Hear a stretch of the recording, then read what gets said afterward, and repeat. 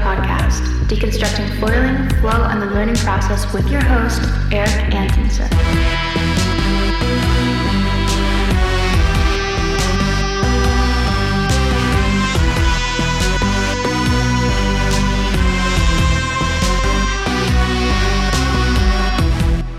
What's up, folks? Thank you for tuning in to the Progression Project podcast. Today's guest is Zane Westwood. This is Zane's second trip to the podcast. And since our last conversation, he has signed on to the Lift team and gotten into downwind and winging. And so there's going to be a ton of stuff that we're going to be able to go through today. He's online already. A couple notes before we jump in.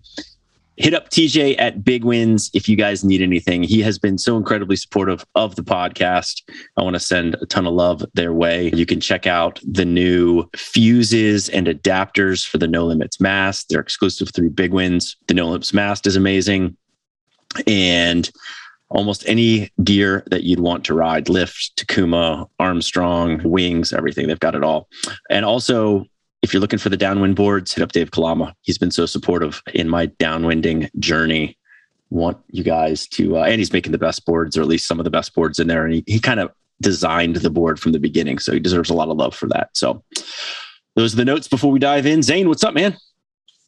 Yeah, not much, man. Thanks for having me on again. We're often to talk all things foiling.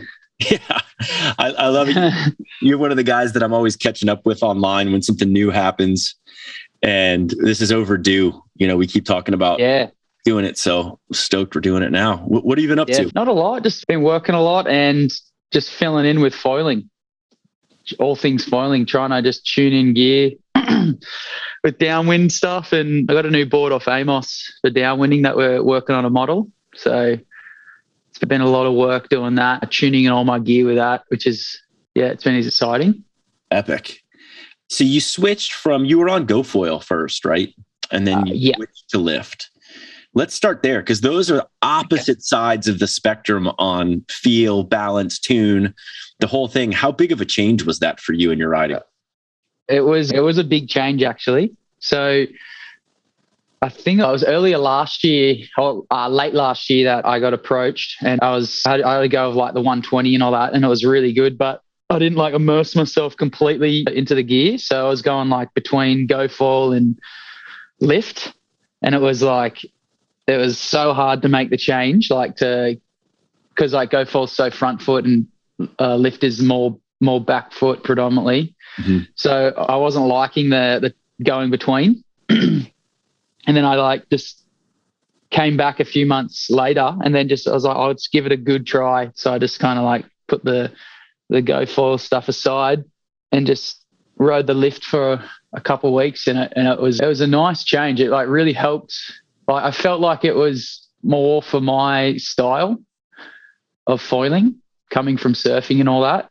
And I just really like the feel of the glide, and it's like a friction-free feeling. It's just like when I first got on the 120, it just didn't want to stop gliding. It was pretty amazing.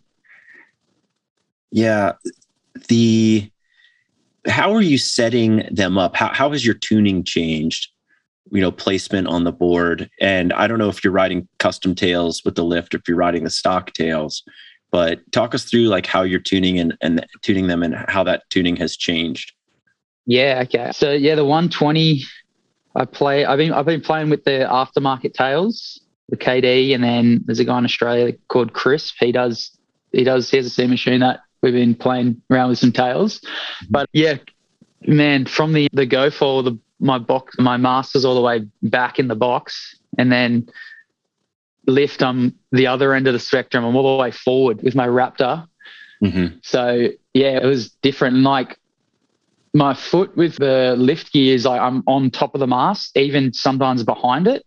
Mm-hmm. So that's where I guess it makes it more back foot for if you want to get kind of more critical, kind of in the curl and stuff. Yeah. And then I guess with the tails, it just depends on the tail I'm riding. Hey, if I'm riding, say a KD 13, I'll tune it it just depends, 0 shim or up to a degree, and to kind of what I want to get out of it.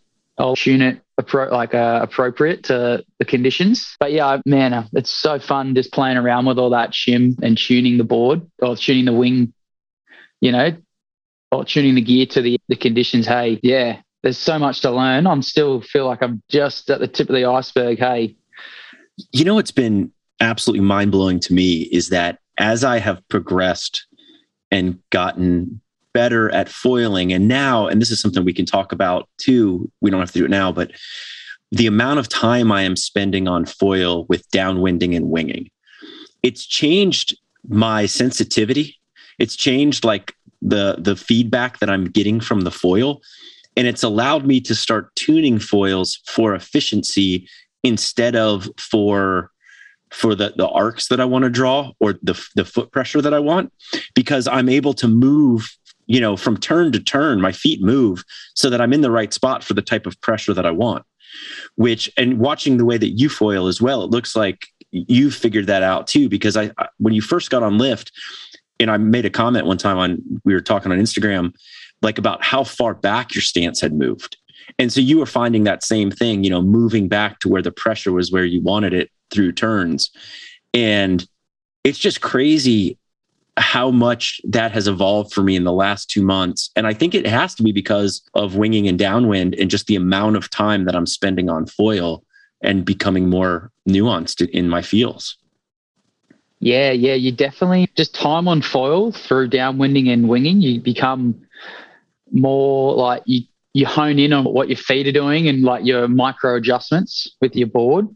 And that's what I like. I didn't notice that at the start, actually, when I was on Lift, my feet got close. My stance got closer together and I'll set back further. So like I was riding a 4.6 at the time, and a 4.6, it didn't feel big to me, but like in videos, I think Adam and someone else commented my board looked long, and I went back and looked. I was like, oh, it actually does look so long because I'm like set so much further back on the board. I think I messaged you that. Yeah, I think you may have done as well. And through turns, sometimes I was like glancing mid-turn, like on a rail because the board was so long. Yeah, but like, in that clip, I was riding I think it was the boomerang tail, and I feel like that's a lot more back foot, that tail to ride than like a stock Lift tail, or like the new carve ones is a bit more front foot pressure. So I'll naturally be further up the board. But even just all that, like just tails, I reckon the tail has so much influence over like your style and your like stance as well. Yeah. Yeah, I agree with that. And what I think being on foil for the duration for when you're downwinding and winging has done is I think that you start to move towards stances that are more efficient. And I think that's why we're seeing folks narrowing up who have spent a lot of time downwinding, because if you're in a wide stance, you're burning out much quicker than if you're in a narrow stance. And so the first part of getting that narrow stance is getting your front foot back to where you still have that pressure on the front foot with the back foot being able to move up. They kind of have to move together. You can't just move your back foot up or else you can't balance over the mass. So center of gravity stays in the same place and both feet move to the middle. And I'm now riding, I just dropped a clip, which is the first video that I've gotten on the new way that I'm setting up my 1095, but I'm using the stock mast and my board basically built in the plate shim that the old mast had. It's kind of difficult to explain, but anyways, I'm riding like almost 2 degrees more angle of attack on the foil now because of the mast and the new fuse and the board that I'm riding. So it's almost like the foil is angled up. And if you like were to put it on the sand, the nose is kind of angled down. And when I first started trying to ride those setups, I was using my old positioning, which was back farther in the box. And then I've realized through the downwinding that and I didn't like the way they surfed when it was like that. I was plate shimming again. But if you move it far enough forward, so I am slamming it forward on that mast, you can even go like an extra inch forward to where like the front of your mast is at the very front of your boxes. There's no space from where the bolts are to the front of the mast. And it's phenomenal. I mean, it's the best I've ever felt to foil, and it lets you have a really super narrow stance, and everything is just tightened up. Pumping feels more efficient. I'm super geeking out on that right now. Yeah, I can definitely relate. I don't shim my masts because the Amos boards, they don't have any tail rocker. So I guess it's just parallel with the surface. And I found with shimming, I didn't really like having my nose pointing down, especially for downwinding, as I felt like I just didn't have as much control over at higher speeds. Mm-hmm. But I guess everyone's different. Hey, like I've spoken to people in the area and they base plate shim and they really like it. It opens up, it like livens up their setups and stuff like that. I think it also what you're riding. You know, I'm downwind. Yeah, that's true. So that's a very different tune than GoFoil or than Lift would be. Yeah. Also, like even moving your your mast forward, hey, like it creates like a more pivot point, like twisting. Mm-hmm. And I've noticed like like the 120, it won't like that pivoting kind of feel, but the 90, the HA90 will really like that. So with the 90, I bring my mast forward and I kind of have my foot behind it so I can like turn, and then at the end of the turn, it gives you that like whip. It kind of pivots at the end. Mm-hmm. And like I was towing with James yesterday and had my mast all the way back in the box on my new board, just to think, because I was going faster, so I wouldn't need as much lift, but it didn't like that. Like it likes to have that release in the turn. So it was really interesting. Even just putting it like, I just do adjustments like a finger or 2 fingers. So it might be 30 mil or an inch down. That's crazy. Hey, how much those small micro adjustments can, like, you feel it so quickly when you're foiling. Yeah, absolutely. You know, that's one of the things that I like to do every once in a while is just do some super random tuning and just see if I can go make it work.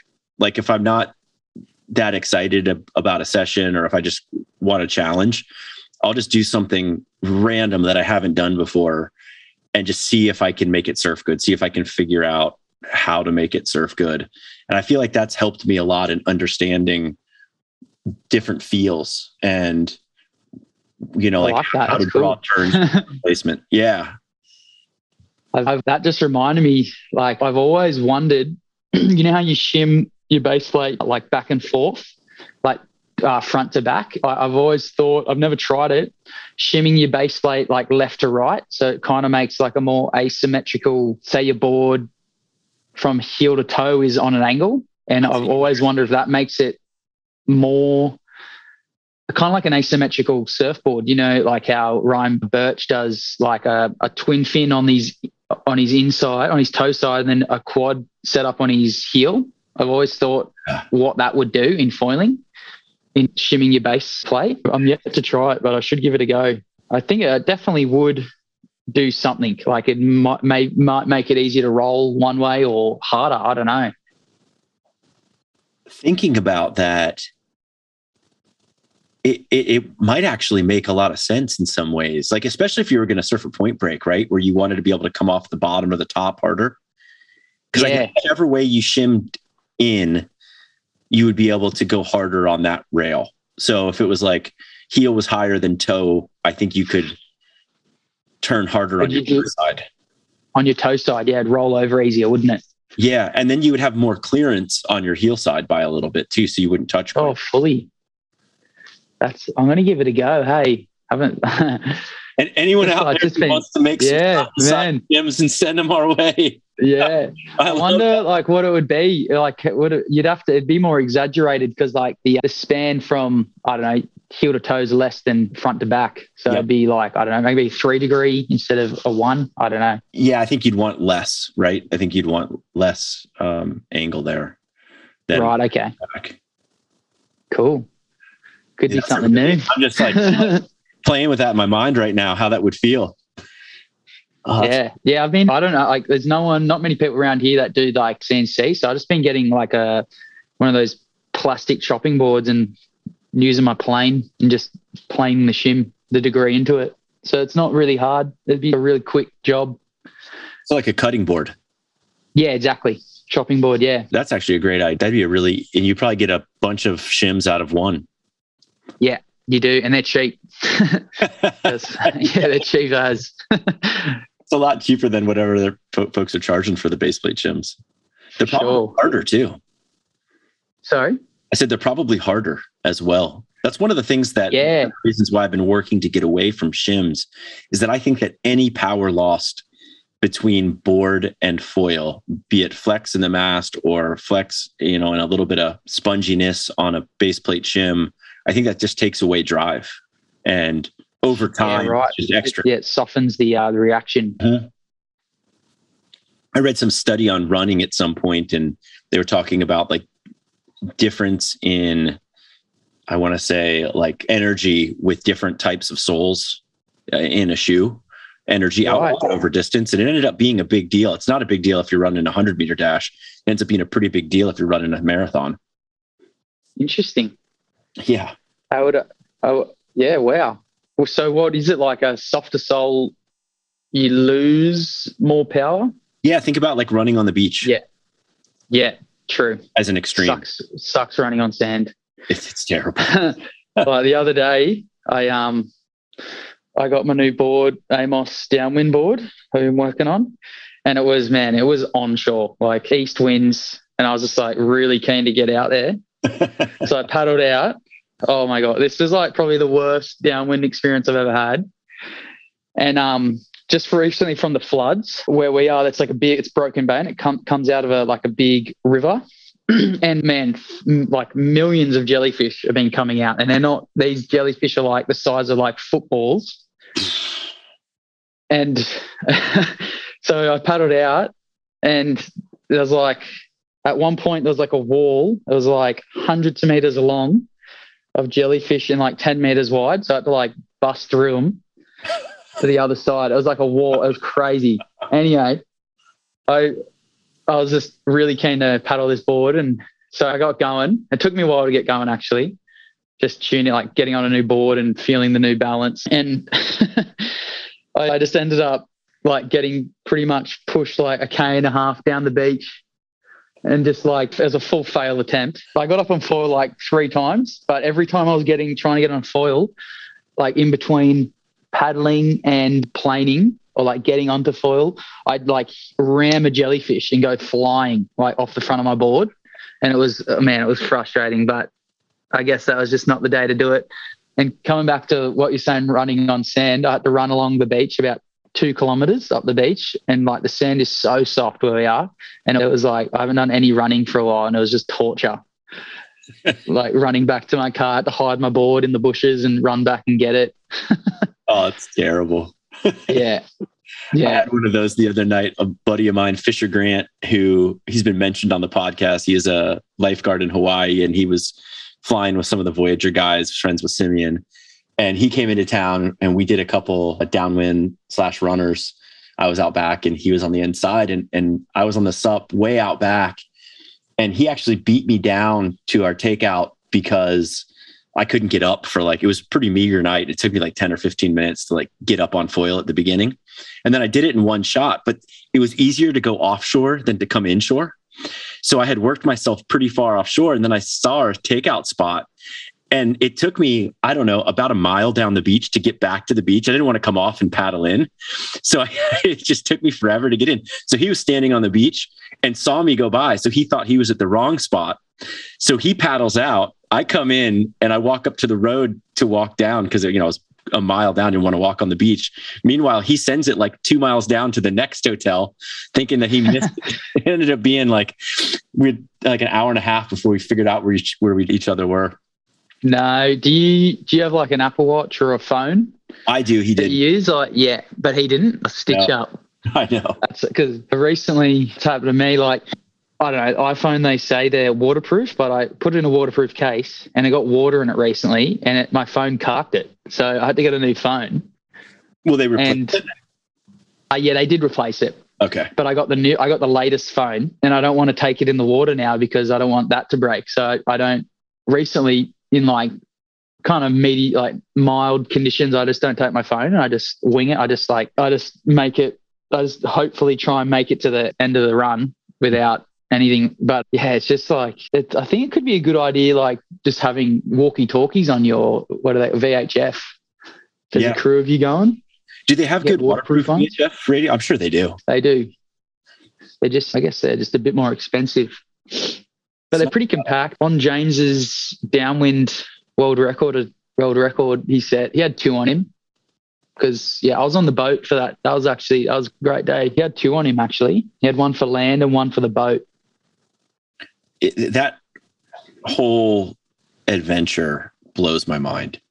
Like, I'll finish like my runs now, I'm doing about a 6-mile run, 5.5 from like my house to Austin Tovey's house. It's a pretty good takeout spot. It's like kind of the end of where you can get picked up on the beach.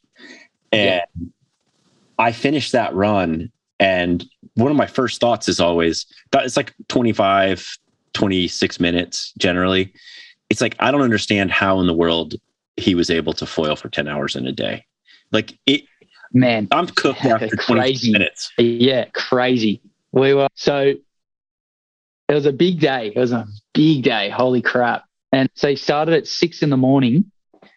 And the way they set it, like Guinness Book of Records, so as soon as you jump off land, you have 12 hours and you have to be back on land within that 12 hours. So if it's say 12 hours and 5 minutes, it wouldn't have been classified as a whatever make or and so he had to be or was this the first?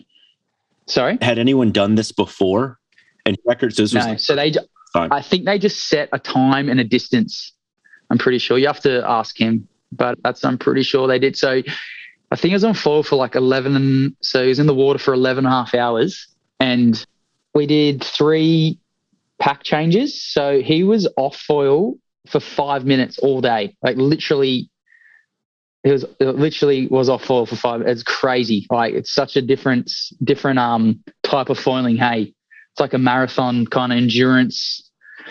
It was crazy. It's amazing. I mean, mentally, I'm tired after those runs just from being so locked in for that time. I don't know how you do it for even 2 hours. Oh, yeah. It's crazy. Because the night before the day before we were chatting about like what foil he wanted to use. And my girlfriend has this like crystal pendulum. She actually just qualified. She just qualified as a meditation teacher. So she's gone through this crazy journey the last year, which has been so good to watch and endure with. So she has this pendulum, and I'm not sure if you're aware, but you can ask it questions, and it'll spin one way or the other. And James wasn't sure what he was going to use, and I was like, "Dude, man, just ask this pendulum. Like, we'll get it out and we'll ask it." And it was either between his 1099 or his 999 wing. And like the conditions for the start of the day were like I couldn't use a 999 because it would have been too much work. But the pendulum pretty much said yes, use the 1099. So that's what he used. And definitely in the morning conditions, that first hour and a half, it was not even downwindable. Like for most people. So he just, man, that first hour and a half, he just made it work. Hey, it was pretty amazing. It was like, I'd say 7 knots, not even. It was glassy off like the first point where he took off, and he got up on these refracting bumps coming off the headland, and then just like worked his way out to sea. So the first hour and a half, he was just riding like this like real short period south swell, and the winds were westerly. So every time he cut back to the land, he was riding into the wind. So he'd like ride the swells in and then cut back out. And then about like 3K offshore, that's when the sou'wester just started to like have enough fetch so he could ride the bumps. And then it was on from there. That's so nuts. It just doesn't even make sense to me. Yeah, dude, it was crazy. It was an amazing day. There's so many dolphins like coming up to the boat. We're right on the bow, and then it was crazy. You have to get him on and chat about it, man. I just did his show, which should be released pretty soon. Oh, cool. Yeah, it's cool. He's dropping tons of downwind knowledge on it, and he says on the show, like, he said he was about to do this. It was probably a week before he did it, but I'll definitely have him on here soon. Yeah. Epic. Through it all. Yeah. So good. Let's talk about your journey in downwind. How addictive is it?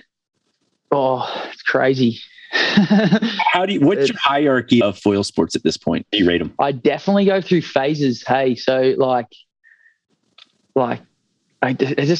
got a new prone and downwind board from Amos, so I'm just like trying to ride those as much as I can. But right now it's downwind because it hasn't been this year for us in Australia. It's been La Nina, so it's been like wet, a lot of moisture and not much wind. So we weren't getting our like nor'east trade winds. They don't come every day, but like say 4 out of the 7 days of the week, you'll get a nor'easter through summer. And we got maybe 4 good ones this year. So yeah, I'm really excited to downwind. Any chance I'll get, I'll either be like doing paddling up practice in a spot we have that's just like onshore, and I paddle out about 300 meters and just tune or I'll downwind from home down there or vice versa. And what are you mainly using in downwind? What foils? So I've been mainly using the 170 recently. I've been using the aftermarket. His name's Crisp OG tail. He's got like a 15-inch and a 13-inch tail. So I've been using the 13 recently. That's faster. Good. It's like nice to paddle up as well. So it has a lower store speed. And I'll use the 170 between like 10 and 18 knots. And then anything above, I'll get on the 120. How do you find the 120 up? That just kind of blows my mind that you could pop that up. I can get up to 1095, but it has to be pretty good for me to do that. I do think that we are tending to do downwinders in pretty light winds. What winds are you? Sorry? What am I using? Yeah, what winds are like? What's like a decent day wind speed? So it really depends on what we're getting. So last week I got a bunch of good runs in last week on the sea breeze. So it would be glassy in the morning. We'd be prone foiling out front, and then the sea breeze would kick in and it'd be like 12 to 17 miles an hour. So what is that like? Right. 10 pretty similar knots, isn't it? Knots. Yeah, it's pretty similar. A little bit less in knots, I think, but only like about a 3-hour period of that building into the evening. Right. Okay. And so, we're like, it's winds where the guys are taking out like their 6-8 meter wings to wing foil. So pretty light winds. And I've been riding the Takuma 1440 most of the time because I can basically flat water start that. And so I can get up in pretty much anything. Yeah. It's good to have that safety net, isn't it? I feel like that was the biggest thing for me at the start, was just not having the worry of being not stuck out there, but having to paddle for like 3 kilometers or whatever. Like it's nice to have that in the back of your mind. You can get up on a foil in like pretty much any conditions. Yep. Because as soon as I was doubting myself, I'd be rushing to like paddle for a bump. So I'd be exerting more energy, and you're just not patient. You're just more antsy to get on foil. Yep. And I've gotten really selective now to where I kind of just stand there, and maybe I stand there for 2 or 3 minutes, just kind of watching the ocean. And then my success ratio of popping up is, really high once I see what I want. But when I first went out there, I was just digging at everything. And you burn tons of energy doing that. Yeah, definitely. Like even just paddling out and then just being real like aware and conscious of what bump you can go for and what's makeable, or you got to like what you got to leave or you can take. And I find that makes a big difference, just observing the conditions as you're paddling to the start point. Because you find that as you're paddling out, you see different patches, like different. So I go we have kind of just a series of sandbars down the coast. It's all pretty much the same. So you're paddling straight out. And then generally speaking, I am always working to like a 45-degree angle offshore to stay in the same place, right? Because the bumps are always running towards the shore. So I never really get to run right with the bumps. I'm always working my way basically either going right or left the whole time, or else you're coming back into shore. But as I'm paddling out, there are like 3 distinct places where the bumps are better. And then there's some weird currents like in between those areas. And so I generally go out to like what I would call like the third break. I don't know, it ends up being like a 9 or 10 minute paddle straight offshore, sitting down, kind of getting it. So like, there's definitely parts of your run, hey, that are better, or like the bumps are like stacking up and steeper, more sorted, or they're like lulls, they're flat and you got to work harder. You got to like pump more between bumps. There's like the run we do from say Avalon to Longreef. The good thing with that is like the first 10 minutes from Avalon to Newport, like Newport's kind of the first, like there's like a reef that runs out probably like a kilometre out. And so that's your first that's where you're headed to get around that. So you're just going, so it's like a northeast wind. We're on the East Coast. So you're going left out to sea. So you just like head out left. And then as soon as you get past that, like it must be the reef and the current.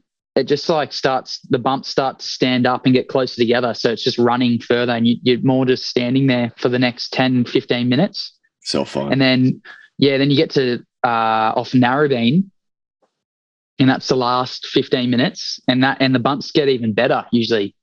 So you mainly just, the first is like the first 10 minutes is the hardest, and then it just gets like easier and easier, which is good. That's awesome. How long is that run? Like, what are your normal run lengths?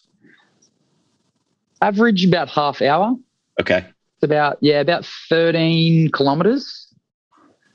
Some days you can do it under 30, and then some days it could be upwards of 40 if you're going in 10 knots. You're just going real slow. I find in like the lighter wind days, like 10 to 13, 14 knots, you learn the most, because you got to like really hone in and tune into what like the conditions are doing, because like it's not as obvious as like a 20 knot day, like where the bumps are going. And so it's like I play a game of just like I ride like a real slow setup, like the 170 with a big tail that's slow, and I'll just play the game of just getting on a series of bumps and just like trying to stick with them as long as I can, and like let them overtake me, and then I'll overtake it, and then it might dissipate, and then work my way out and find the next set. Yeah, I find those days you learn the most with efficiency and like reading like what the bumps are going to do. That's what I have been most excited about in this last week, which has been my best week of downwind yet, has been I'm able to anticipate now kind of where the bumps, I'm starting to understand how the ocean works offshore. And I can kind of anticipate where a bump's going to be. I can kind of see the seam that's going to lead to a bump, like when it's really tiny and I know it's going to get me to the one that I want to, or taking angles on the, because generally we'll have the wind bump and then we'll have some swell in the water that's running more back to shore. So less angle. Our wind bumps will tend to run, 3 times the angle down the beach compared. Yeah, that's the same. That's the same with us in the northeast wind. Okay. We usually get the nor'easter, and then like it can be a southerly swell or southeast. And I find those days when like it's the wind and the swell are opposing, I find those days are like, they're really good for me, because like the groundswell like makes the wind bumps like propagate. They jack it up further higher. So because like when you're that, like say if you're a kilometer or a mile offshore, the swell's not literally going into the beach as much, so it's coming more adjacent with the coast. So like when you're going, like I'm going opposing, and a swell, I'll go over a swell and then I'll be on a bump. It will like make the bump stand up taller and then run further, and it creates all these A-frames. And how good are they? Oh, I've been starting to play with, now that I'm comfortable that I can pop back up, I don't really care if I fall. So I've been taking a lot more risk out there. And the last couple of runs, I've just been seeing what kind of turns I can do offshore. And every once in a while, you can do like some proper like connection turns onto those. I know. It's like you're It's like you're doing turns in the surf, hey? And the energy's like more exacerbated. So it's just like the energy runs for longer. So you can like turn and then come back to the crest of the bump and then go back down it and go again. You know, it's like, I find that the funnest days when you can just rip turns and just do risky maneuvers and not worry about coming off. And yeah, they're good. Yeah. I had this hell run the other day where it was pretty big and the wind was cranking, but the swell was like 6 feet at 7 seconds. And so I'm finding that on those days, it's a wind swell. And it almost seems to me like the bumps aren't very good. It's mostly like the bumps are getting pushed into the swells almost, like, you know, same angle, wind and bump. But I decided I was going to take out the 1095 to see if I could get it up. And so I decided to do a short run in case I couldn't, which was like 3 miles. I got dropped off down the beach 3 miles coming back to the house. And it took me 2 miles of attempts before I got on foil. Wow. Paddles were getting thrown. It's just like, oh man, how frustrating can it be? Like, oh my goodness. But then you definitely see the worst of yourself sometimes downwinding. You know, you like the winging, dude. Oh man, you can see it could be the best of yourself when you're having a real good day, or the worst. Like, no one wants to see you in that mood. The worst was I had one of those shockers about a month ago, and I had decided to downwind when Brian did a runner and Pedigo decided to go on the wing, and he kept just winging up to me while I was having this shocker, not being able to get up, and like just kind of making fun of me as he would wing by. So brutal. Man, such a dick. That is brutal. Yeah, I had that a while ago. I think James was filming and it took me half an hour to get up, and he was doing a live, and I watched the whole thing. Oh man, I was not happy. But it's good. Like, it just like, as long, like, if you're doing it, whatever, you could be doing it for a year or two, and like you get your confidence up, and then you just get humbled, and that's what's so good about it. And then you learn from that. What I've been recent, I had a bit of a breakthrough recently with my paddle lengths, the length of my paddle. So I've been using a paddle the last probably 2 months that's like probably maybe up to my nose, maybe even my chin. Mm-hmm. And man, I just realized recently, having a shorter paddle for me, so when I'm in between that phase of like planing and just getting onto foil and you got to move your feet back, the length of the paddle so I can't get it into the water as much. So I'm losing drive in that moment. So that's what's made it harder for me to get up on foil. And then the other day I went back to my older paddle, which is, I think it's like as tall as me, and having that extra length go in between phase, I have so much more drive, and it made it like, I don't know, 50% easier to get up, maybe even double. Like, having that extra length of the paddle, I could look further at a bump that's in front of me and actually chase it down and get into it. Instead of having a shorter paddle, I only could see half the distance. And it was harder to get up. So now I'm definitely not going to use that paddle anymore. Paddle, and I kind of want to using. Sorry, what's the paddle? It's a Sun Nova, just a Sun Nova carbon one. Okay. And so I had two. I had one cut down to that, say, face height, like chin to nose, and then the other one's the same one but a taller one. But I want to go like, so I think I measured them. They're about 4 inches or 100 mil difference in height, and I think I want to go to another 100 mil higher than what the taller one I have now. I just want to see what that does with power. I think you lose drive. Like back from right. It gets to a point where from my SUP surfing days, I found that I would cut my paddles at eyebrow length, because all you need to do is you need a lot of drive to get out of what I call getting out of the hole when you ride a board that sinks, like a SUP board that sinks. So you need a lot of drive. And I'm finding the same thing. I have that Ono Ava quick blade, which I really like because of the blade angle and how big it is. It's made getting up on a lot easier. Is that the 15? Has it got the 15 degree on it? I think I saw Jeremy Riggs do a video on it. Was that the one? Yeah, right. They look really good. TJ from Big Winds. send it to me if you want one. Call TJ. Nice. Shameless plug, TJ. But yeah, I'm really digging it. But I think I cut it an inch longer than I'd like. I cut it an inch over my head, and I might drop it down like another. That's good. Going too short, you can never go back. Yeah, I wanted to start that way, and I'm not going to cut it quite yet. I like it when I'm up on foil because I can go with a pretty narrow hand grip and still out of it. You know, like even if I'm a foot or two out of the water, I can still get it in the water. So I like that, but I feel like I could get out of the hole a little bit better if it was a touch shorter. I haven't tried Connor Baxter. Connor Baxter's this insane sup racer, and when he starts races on the sprint races, he chokes up on the paddle, holds his hand about 4 or 5 inches below the handle, his top hand on the shaft to get his low end power. And then as he gets his speed, then he moves his hand back to the top.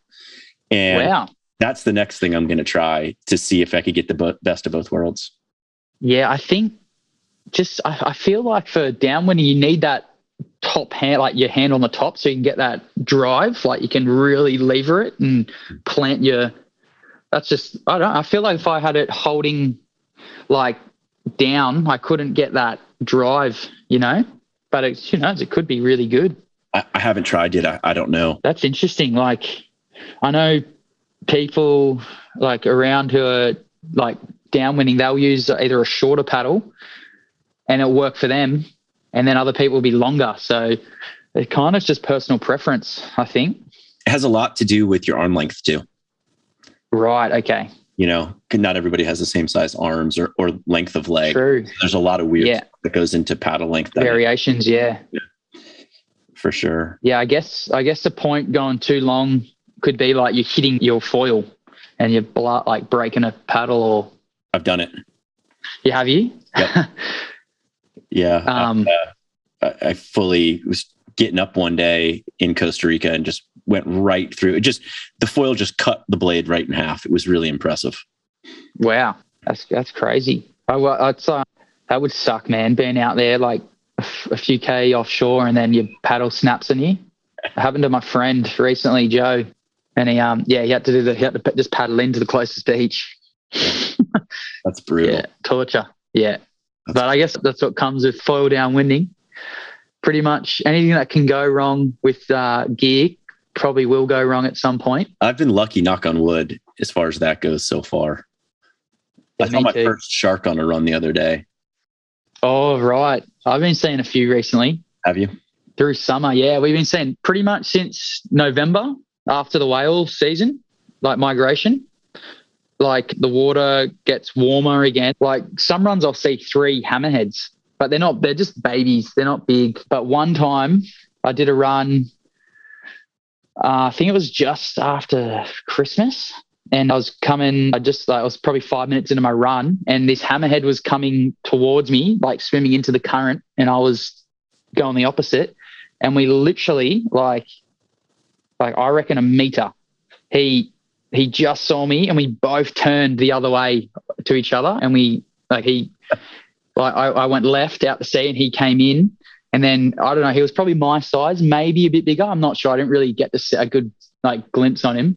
As I went out, I was on a bump, and then he kind of turned behind me and was like sussed me out I turned around and I didn't want to fall off because I turned around and I saw him just in the bump behind me, and it was pretty amazing actually. He was just sitting there. He wasn't swimming, wasn't like kicking his dorsal. He was just gliding in the bump behind me, and I was like, wow, that is crazy how efficient they are. And then I just kept going, and then 10 seconds later I looked and he was gone.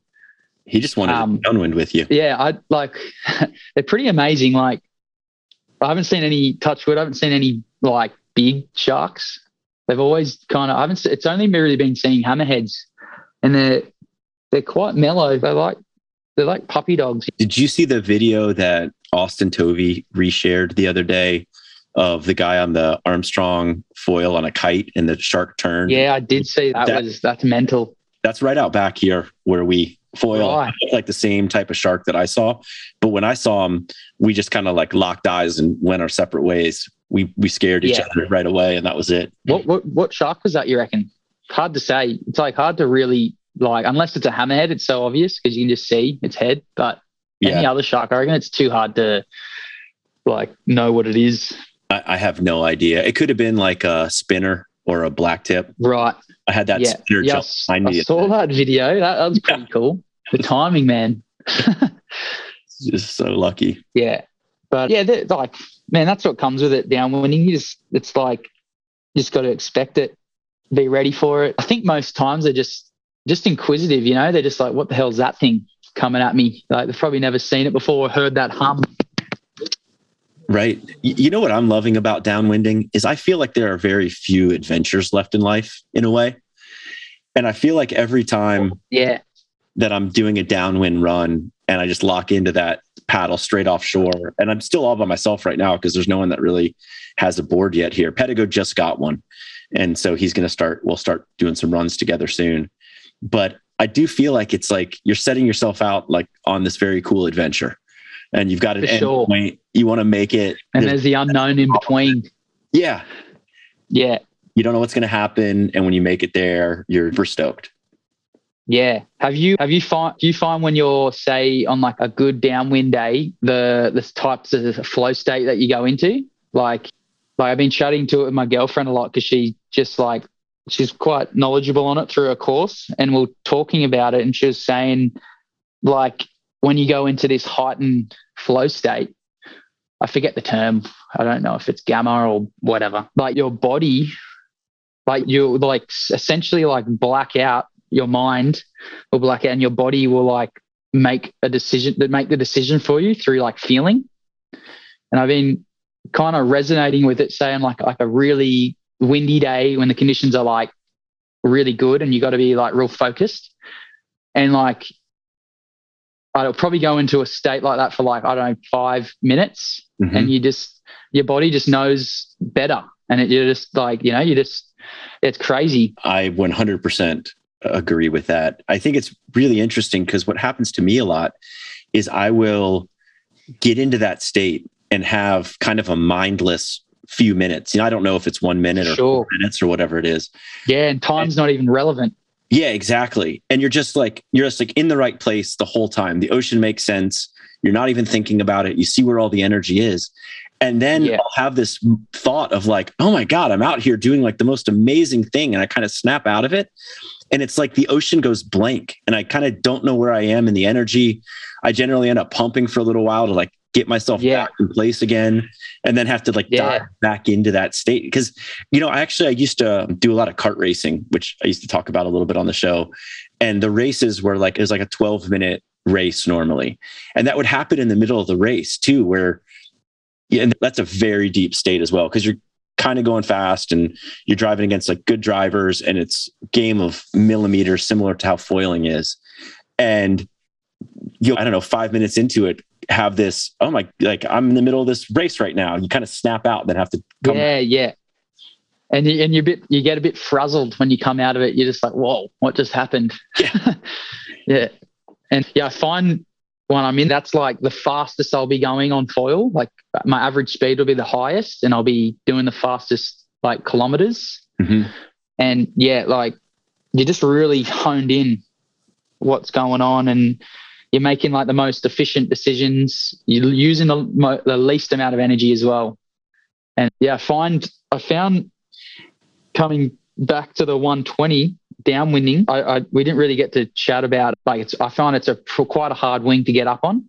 Mm-hmm. But once you're up on foil and you're like relaxed and you're set in, and then you start making your decisions of where to go, I find pumping it is turning, like actually like weaving through the bumps instead of pumping it. You'll go faster, and because it just taps into that energy, like that energy source a lot faster. So I've been trying to, when I'm riding the 120, is trying to pump like less, and just like, I think Dave Clymer calls it wormholes, and just like weave through these sections, and then I'll bring you onto a bigger bump and then ride that. And then that wing, you can, if you just tap into it and just start weaving, it's like you go faster. Just like, I can't wait to feel that. I think that you're farther ahead in this journey than I am by a good bit still. I'm pretty pretty newbie still, pretty kook still. I'm getting my runs. I'm like starting to understand it, but I'm flying a really big foil still. And, I want to work down to the 1095 next. Yeah. That's going to be a lot of fun. But what I found is that it doesn't seem to balance as well on the SUP I'm riding as the 1440. Like the 1440, the balance seems great for the pump. It seems really easy. It seems like the 1095, the pump on the few runs that I've tried it on, the cadence of that pump is faster than the board wants to let it go because of the inertia of the board. And right. And do you put your boxes further up with the 1095? So I'm already your master forward. Right. Yeah. Because that's what I had. I was riding the Sun Nova Aviator, and the boxes were too far back for lift. So I had to get the box extenders James lent me, and that just opened up like that extra. It was like an extra 4 inches forward, made it like the world of difference. I bet. And then, and then my new board off Amos, we've gone even further forward, and like they're quite far up, and just having your mast like further forward makes the biggest difference of getting up on foil.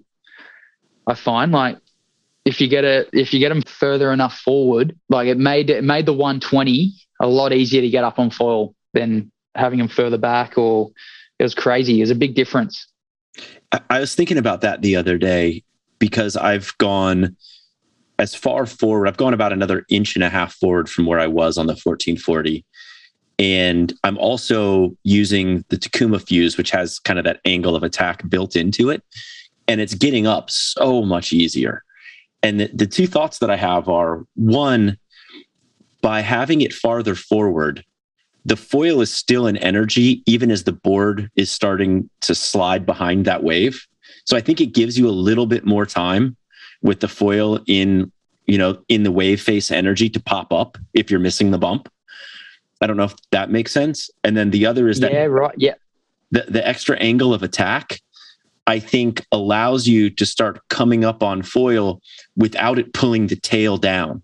So when I went to I actually like the flat fuse that I have a little bit more for when I'm flying. It feels like it's a little bit more balanced on my feet, like my front foot. I've moved my stance a lot farther back, so I'm getting the same balance now. But at the beginning, my back leg was dying out on the Takuma fuse, and then the flat fuse was helping, but it felt like it was much harder to get up. And I think that's because that little bit of degree difference pulls your tail into the wave as you start to pop up, where when the foil's already angled up a little bit, you're not going to rock back and pull that tail down, which acts as a brake. I don't know if that makes sense though. Yeah. Like, so when the bump picks you up, it has more tail. So I guess it gives you more momentum. Like if it's rolling and then it pushes you. And then I think I kind of understand, but I definitely found with like more tail behind you, it made my foil, like the foil, more efficient. I found with I don't know. Having farther pumping. Forward. Yeah, I think so. I haven't done a proper. Yeah. I mean, I feel that in prone too, right? Sorry? I feel the same way in prone. Like the farther you go forward, like I think the pumping just gets better. For sure. Yeah. It just has that like more, I don't know, lever. Yeah. Lever, like more of a lever, yeah. Less, like you have the board working against you less. There's less swing weight on the board. Yeah. Yeah. I think. Yeah. Because with my new prone board, Amos just made I think it's the Spitfire he just sent down. That's a good board. I was on my Raptor and the boxes were further back. I was riding the 90 with the 33 carved tail, and it didn't like the 26 tail, the smaller one, because I think the boxes weren't far enough forward. And then I got this new board and the boxes are set further forward, and it just opened up a whole new world of like what tails I can use. I can use smaller tails because I don't have that loss of, like with the boxes further back, you lose that front foot pressure. Mm-hmm. So like you drop out more. And I didn't like that feeling. I don't know if many people like that feeling of like not having control, went through turns. So I only could ride the 33. And then now with this new board, I prefer the 26 because I can get it like the box is further forward and I get that more front foot pressure. Yeah. Through turns. Yeah. That makes sense. So it's just small things like that you like think about, and then you get on a new board or you set your boxes further forward. It just blows your mind. It's endless. It's full endless what you can do with tuning and like shimming and all that. Yeah. What's blown my mind lately is my son just got the 90 lift, and it's just changed everything for him on foil. Like even the 120 had way too much drag and was way too big for him. And now the 90, he's doing long runs, his pump speed is so much faster. His connection turns have gotten better. He's so stoked on foiling now. He wanted to love foiling, but it's just the gear wasn't there for him yet. And now they don't cater for the smaller or the lighter, the lighter guys or the younger people. Not at all. But the 90 is perfect for him I feel like that happened in surfing as well. Like when I was, say, 5 or 6, they didn't have custom boards for like that age or that young. Mm-hmm. And now it's like fully catered for that. They have so many models for that age group. And I feel like it's only a matter of time that foiling will go, they'll cater for all that. I talked to Uni about that. We're doing that project right now on the foil. And I was chatting with those guys saying that's a market, which I think is a very small market, but that no one has taken on yet. 100-pound foilers. Fully. Because there's really, the Lift 90 is the best that we have found for that weight. But the Cabrina 650 is pretty good too, but that has too much lift still, really. Right. But it was Are they, so 650 is the surface area? Yep. So pretty similar. Yeah, right. Because I think the 90 is 580 square centimeters. Mm-hmm. Oh, yeah, it is. Man. It's an amazing wing for its size. I haven't ridden it yet. We haven't actually had a real day of surf in so long. It's been weird. It's a couple really small, clean days, but mostly just wind for the last month and a half. Right. Yeah. Yeah, that will, that's my most used prone wing right now. I'll use the 120, the 90. Yeah. Yeah. Like I can, and if it's smaller than like a foot or like maybe 2 feet, just depends on the energy, like the period and the swell. Mm-hmm. But I'll use it mostly. Like I towed on it yesterday. It was like maybe 3-4 foot and it felt really good. And you pump it fine.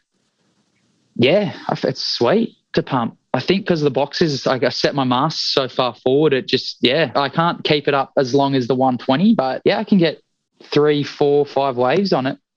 That's nuts. Yeah, it's sweet. Yeah. It's just so efficient. It's crazy. You're fully ripping on that foil. It's definitely the best foil I've seen you do, which... It's definitely smoothed my style out, I feel. It's kind of, I don't know. But what I noticed that I made my feet more offset recently. Might be the board I'm riding. I haven't taken much notice over time, but my feet have started to go more offset. Mm-hmm. And it helps so much with rolling your board over into, That makes sense. Seems like that's the direction. I wonder how far it's going to go. My buddy Pedigo's taken it to an extreme at this point. His turns are just insane. He's doing full hacks on his whatever he's riding. It's like full surf hacks. Yeah, and it's good to watch. It's a big foil too. It's Takuma 1210, which is not a small foil. He actually built an ASIM board so that he could go farther offset. That's crazy. What type of like asymmetric is it? Like weight or foam displacement?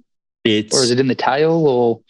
The toe side of the tail is wider than the heel side of the tail, and then I think it shifts the other way up where, so like basically if you wanted to go more offset on a skinny board, he bumped it out where his feet would go. He was hanging his toes off the rail. So he's like, I'm going to solve this. That's cool. Yeah. I like that. That's really cool. And it's helping it. It looks like he's definitely foiling the best, like from his clips I've ever seen. Yeah. I think like when you turn that hard, you lose a little bit of the speed coming back into the pocket. You know, it's For sure. like doing like really tight snaps, which I think are absolutely insane. I think he does them better than anybody. But I think there's always like a give and take to anything you do. And I think there's maybe a happy medium. It's going to be interesting to see over the next year if that trend continues and people continue to go more and more offset, or if there's like a happy medium in the middle. Yeah. Like a pig dog stance on your backhand. With your idea, it might not be necessary. Yeah, who knows? Could straighten it back up. Surf stance.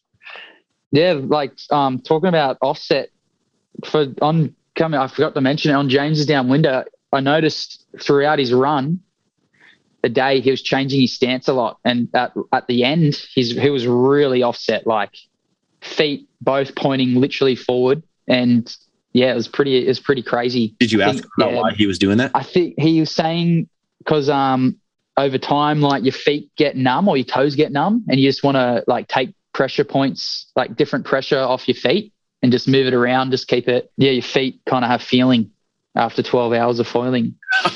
He's the only person in the world who knows this. Yeah, exactly. Yeah, I asked him. I was like, "Do you even want to downwind for a while after doing 12 hours straight?" And he just laughed.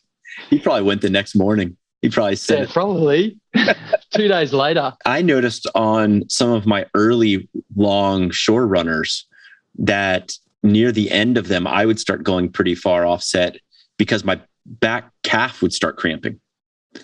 And if I was more offset, I wouldn't have to push so hard, like on the ones where we were going, right down the beach the whole way, regular foot. So you're always on that inside rail. When I would go more offset, it would take away that pressure and feel better.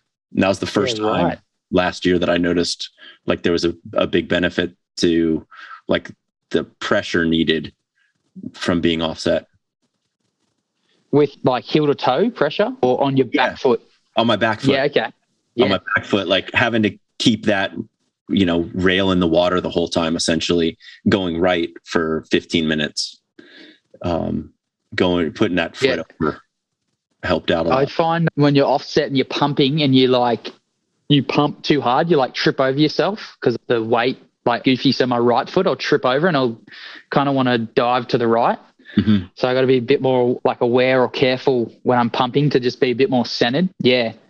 That makes sense. But yeah, definitely, man, it helped so much more with like just rolling. At the start, I found like when I took more notice of it, I found it was you just had to be a bit more careful how hard you turn, because like you can obviously when you're offset, you don't have to like lean over as hard because like that natural weight is already going that way instead of in your heels, like you're rolling. So like you see a good section, you're like, I'm going to do I want to try a hard turn, but you don't have to turn as hard to get the same result. That's interesting. Do you think that you invert your body as much as you would? Are you like as leaned over or no? If I'm forehand and I'm doing a bottom hand turn, I reckon I'll be more leaned over because your back foot's planted more and I reckon I'd be more leaned over. Gotcha. Yeah. But just not. And then on the toes. And then on the top turn, I don't think I would be leaning back. I don't know. Because I'm not, I don't know. I have to get back to you on that. But I'm feeling, tune into it a bit more. Let's dive into winging for a little bit. Got a little bit more time. Cool.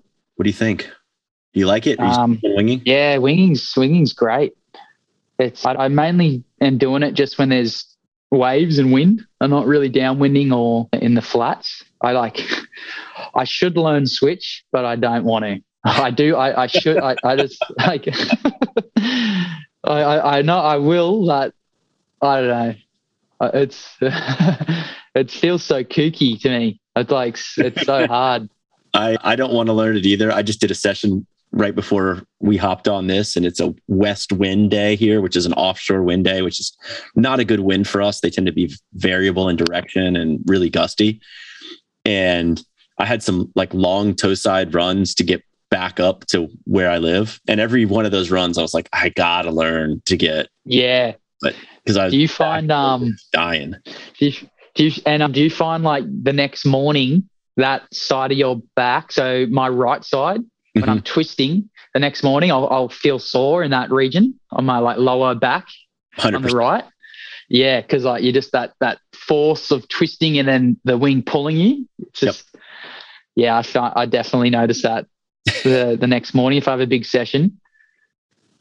But yeah, I'm just mainly using the wing as to get into a wave to like tow me in. And definitely since like a year and a half ago, just the technology in the wings, man, they're so much better.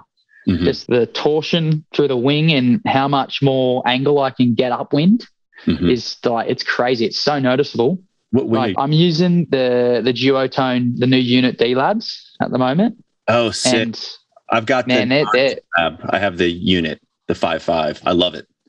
The D lab or the standard? I have the standard, but I still love it. They're good as well. Hey, yeah, just because the old units were soft handles. So when you're like trying to get on foil, you lose that power because like the absorption to the handles. So it just has that. But with the stiff handles, like you can just move it around and power it up a lot easier. Yeah, I 100% agree. I love those handles. They're really easy when you're riding waves too. And for sure, when you're making turns, you can turn the wing so hard and fast. Yeah. And I'm also kook on the wing. You can move your wing. Yeah. That's a good design. And you don't have to look at where you're going to plant your hand if you're tacking. You know, you can just feel it out instead of with the soft handles. I found I was looking to where I had to get my hand, plant my backhand. Yeah, they're man, it's crazy. I wonder in the America's Cup with their sails, they're like their sails literally foiled. They got like a double foil in it. I wonder if that will be the case with the wings in the future. I could see that's an interesting point, like a self-inflating foil almost. Yeah. Kind of how the light wing kites, I think a lot of the like speed record kites, they don't have the bladder that fills, but they fill themselves. So they create a better foil. Yeah. It's like throughout the whole thing, isn't it? They pump like that. Are you talking about when they're kiting and they're right on edge and they're just like powered up and they're going like 50, I don't know how fast they're going. Crazy speeds. I wouldn't want to do it. Nah, that's going to be in the Olympics. I'm pretty sure. Dude, Brian makes so much fun of me because when I'm on a wing, I don't want to go fast. I ride big foils so I don't go fast because I having these my worst falls are winging. For some reason, when I fall winging, my head just smashes the water every time. Oh, you get so slapped. It's like one bad stack and I'm done. I'm going in. I had one that gave me probably like a micro concussion a few weeks ago. I got out on this day that was west and gusty and it started blowing kind of northwest, I want to say. So it was harder and harder for me to get back to shore.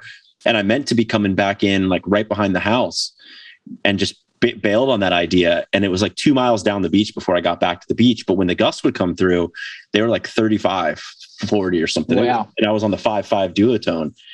And on the Viper 170, and I could not believe how fast that Viper 170 would go powered on the wing. It's the fastest I think I've ever gone on foil. And on one of them, I breached and hit so hard, I couldn't think right for a day or two. It kind of scared me a little bit. Far out. How's like the yard sail you have? Just like everywhere. Yeah. I have my leg rope on when I'm winging. I have my board attached to my ankle and then my wing to my waist. So when you stack, your board's like pulling one, like it's behind you and your wings the other way and you're just getting stretched out. On that one fall, I lost my favorite hat and I hit so hard that I didn't even know that I lost my favorite hat until hopefully it washes up one day.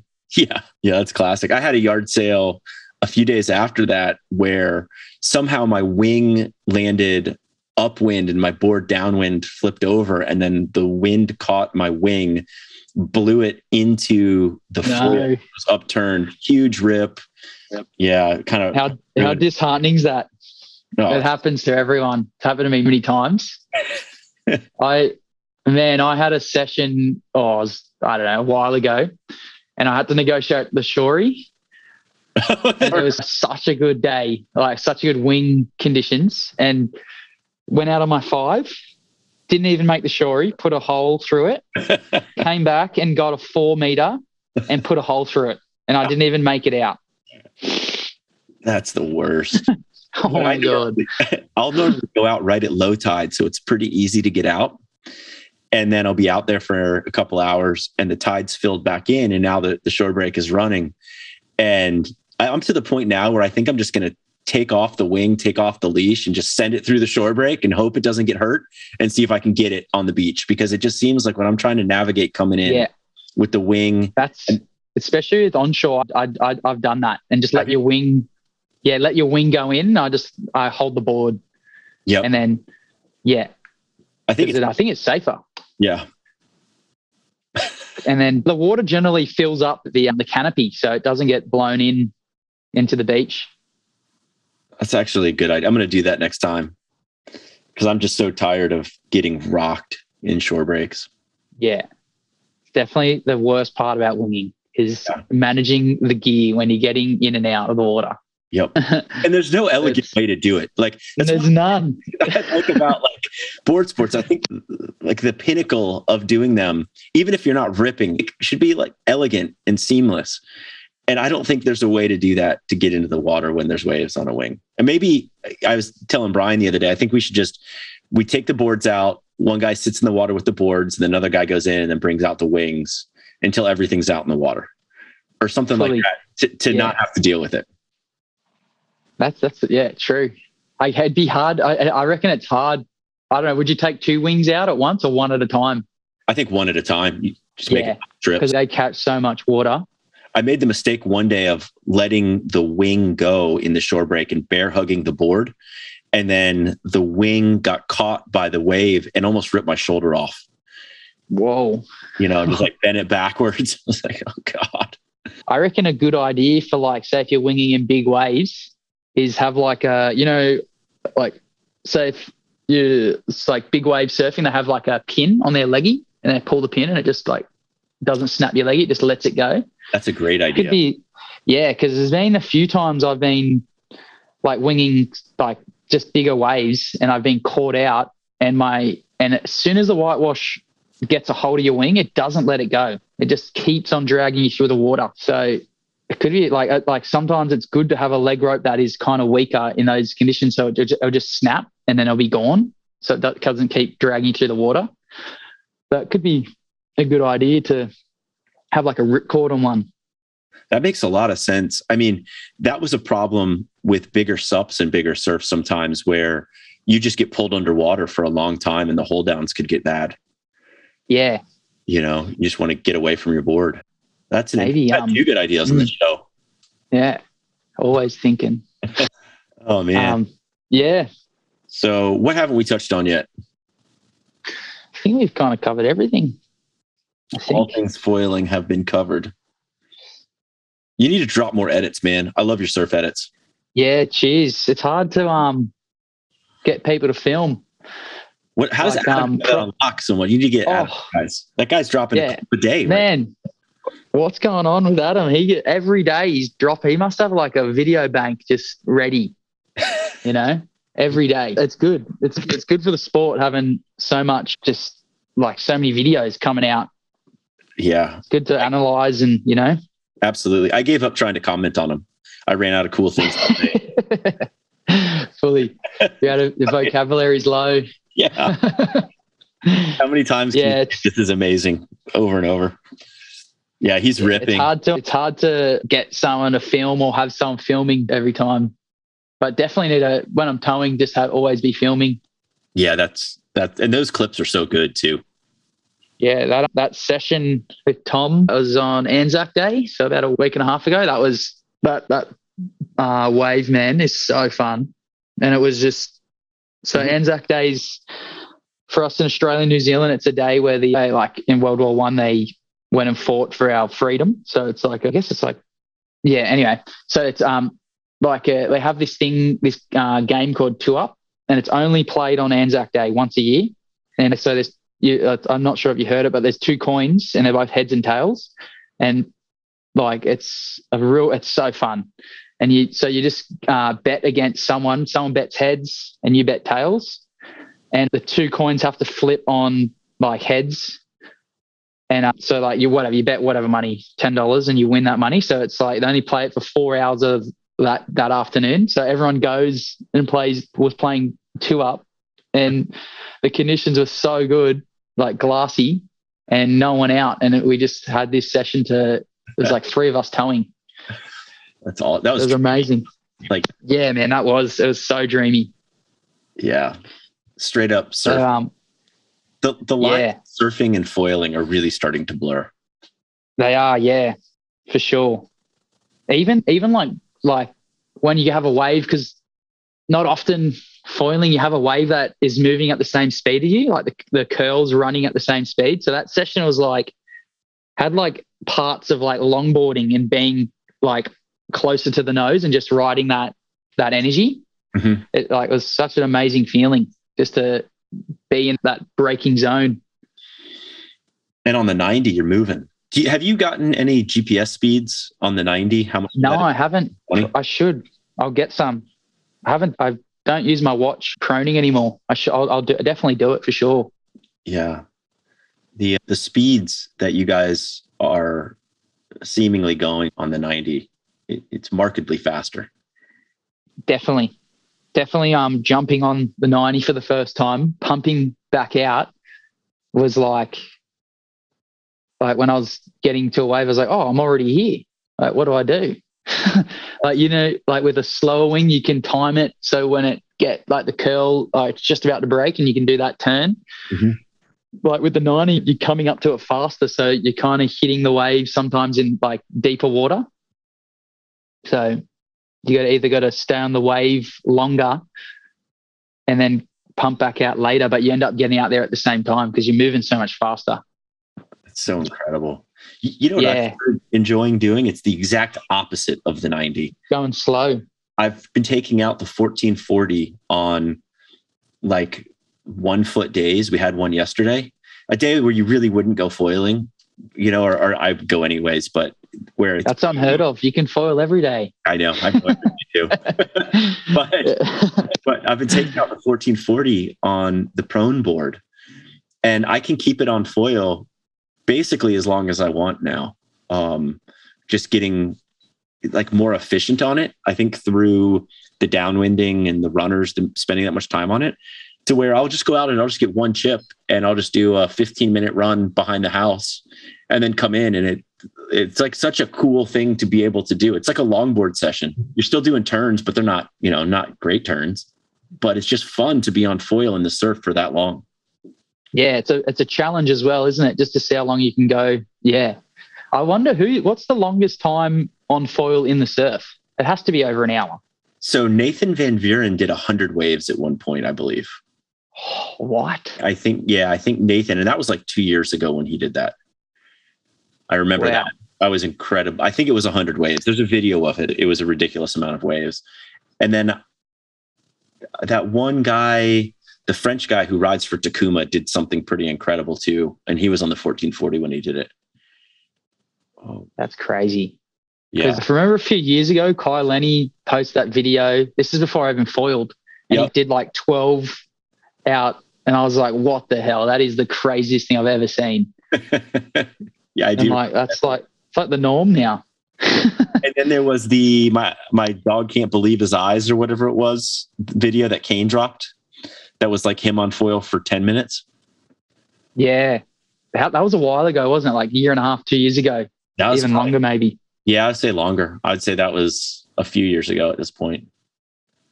Crazy. 2.5. Yeah, that would actually be a fun contest to have where you just endurance surf foiling. Yeah. It'd have to definitely it'd be good to pick a good spot for it so you can just ride waves and then still and then pump back out. It's a good idea. Gear would be great for it because it's so spread out. You wouldn't have people on top of each other. Yeah. And then just when you come down, you're out. We should do, how they do that, tag something. We should do a 15-minute foil surf challenge. Yeah. 15 minutes on fully. Foil. That'd be sick. And just length on foil and how hard you're ripping. and how that's going to take away the time. I burn so much energy when I'm surfing. I find now, like when I ride the 1095, I'm burning more energy in the surfing part than I am in the pumping part. Like the pressure on your front foot is just like up in your quads. You get that like you deep burn from just pushing down so hard. And that's cool. It's going to be interesting where like there's so many angles we can like take from like prone foil competitions. There's so many different variations we could go with. What do you think it should be? I don't know. I think maybe like skateboarding, that kind of like 2 minutes, or like maybe longer, like 5 minutes. And if you're up on foil for 5 minutes, that's good. And you judge your waves, like the waves you're on and you ride. That's what you're judged on. Yeah, I reckon. That's what I think too. And I think you could have like 5 people in the water, but then when someone's up, basically they have that time. Yeah. So the judges on that. Yeah. And obviously like I find if you start judging when you come to the curvature of the wave. So you can make that first turn coming back out, and that should be counted because they're like the best turns sometimes in a session. Oh, 100%. Those are my favorite turns. Yeah. That's when you have the highest velocity difference in your speed and wave speed coming at it. So you get probably like if the wave's coming in at 12 miles an hour and you're coming out at 12 miles, you get 24 miles an hour of power on that first turn. Difference, yeah. And you can approach it so many different ways. You can go like real vertical, try to do a snap, or like do a real lateral carve and then back in.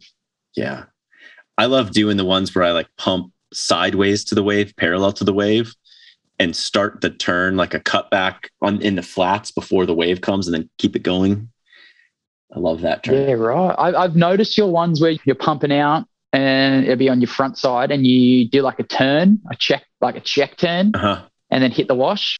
I've noticed that I've taken that with my backhand. Like if I'm pumping back out and there's whitewash and I'll hit the whitewash, I'll turn.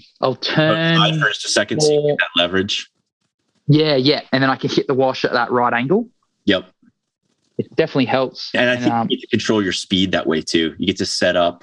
What I found, and the reason that I think I started doing it, was I like hitting those, like kind of throwing tail on those whitewash sections. But if you're going too fast, it's hard to recatch the wave. I want to hit that stalling out. You go off the back of it, don't you? Exactly. Like your tail wing might come out and you lose like pressure, and then you'll come off the back. Yeah, I just figured out a new way to do that, which I hope to get a clip of soon because it's different. I've had a hard time going to longer masts and still doing that turn because I go out the back on almost all of them with a longer. What size mast are you mainly riding in the surf? 78, 80. Okay. You know, with the 78, I think turns into like an 81 when you put it all together. Right. Yeah. Yeah, I think that's a good length. I was with the GoFoil riding a 95 for a year, like the last year. That's massive. It felt good at the time. Like when I was riding, I could lean way more over on the foil. I think because their surf wings, the spans aren't as big. Mm-hmm. So like the 130 I was usually riding, and I could just lean it over way more. But now I'm riding 85 in the surf and the wingspans are longer. Mm-hmm. So, but maybe I think because the cords are narrow, so it's easy to roll over and stuff like that. Yeah, moving on the lift, riding like a taller mast, I noticed so much more the difference of speed with like a 95 to an 85. Mm-hmm. Like it's just so obvious how much slower, how much faster a smaller mast. Yeah, and those lift masts I like those masts. I think they're fast masts. Yeah. They have a cool section up, like real taper back. And pretty good stiffness for those as well. Yeah, I reckon. How was it for me? The GoFoil is like the stiffest mast out there. How was that transition to a little bit more flex? They definitely both I guess it's a compromise with a stiffer mast. You have more, there's no lag between say getting on like turning, but coming out of turns with the lift, you have that extra flare. So like at the end of a turn, it gives you that bit more like twang. Yeah, I reckon a bit of flex is good for me. But I guess anything, you get used to it. You get used to like what it can do and how it reacts. Yeah. I have found that in downwinding, I like really stiff setups. For sure. Yeah. That I find that like more flex on a downwind run kind of leads to bobbles at times for me. Yeah. And unstable. You definitely, for me, I don't want to be any type of unstable feeling when downwinding. I had recently I was riding the 120 downwind, and I like set up my tail, and I was using I think it was a 13, the Cane 13, and I went to put a 1.5 degree shim in. Oh, sorry, a 0.5 degree shim. Anyway, I was out there and I was having trouble getting up, and I eventually got up, and it was a fast day. So when I was going at like high speed, my tail was like fishtailing. Like it felt so unstable. It was hectic. And at the end of the run, I came in and I took my tail off, and I had a 1.5 degree shim in. So the tail had too much influence over the front wing, and it was just like, it did not feel good.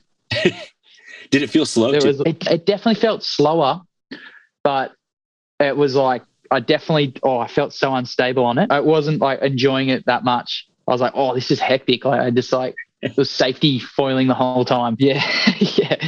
Yeah. And then I came in, I had a 1.5 degree, and I was like, what the hell? So now I'm more aware, looking at my shims and the numbers. Before I go out on a downwind run, I'm like checking my gear like 3 times just to make sure I haven't messed something up to find out. Yeah, or a bolt loose, or everything's tight. Yeah. Well, shoot, man, this has been a great conversation. Yeah. Jeez. Long one too. Been good. What do you want to leave folks with? Words of inspiration. Keep the stoke alive. It's so good seeing more and more people get into the sport. Every week I'm going down to the local spot and seeing new faces, and it's good to just see the froth expanding. And also just like to thank all the people that have been sponsoring me: Lift Foils, Amos Shapes, Duo, Ion wetsuits, and Kahui leashes. Yeah, that's so good to have support. Yeah, let's keep the froth alive. Right on, man. Well, I think you're ripping at the very top of this game right now. Thank you.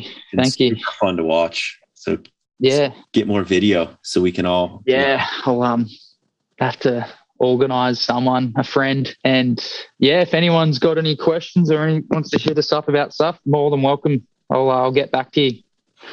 It's great, like picking people's brains and then giving advice as well. It only helps the sport grow. That's one of my favorite things about the sport is the community. Yeah, there's no egos, isn't there? It's just all learning and teaching, which is great. Yep.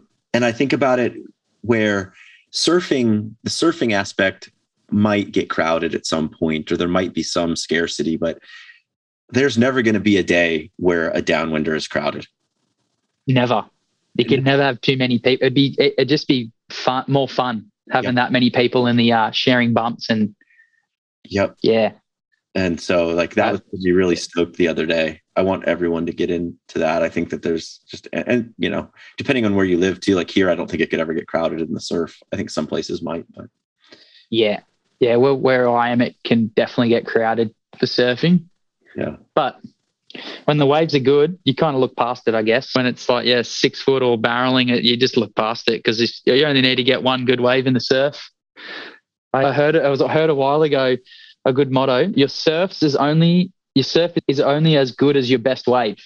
And that makes sense. Like, it resonated with me nicely. That's why we foil in Florida. Exactly. It's always good. Yeah. All right, man. Well, thank you so much for coming on the show and sharing. Appreciate it. Yeah, thanks for having me on.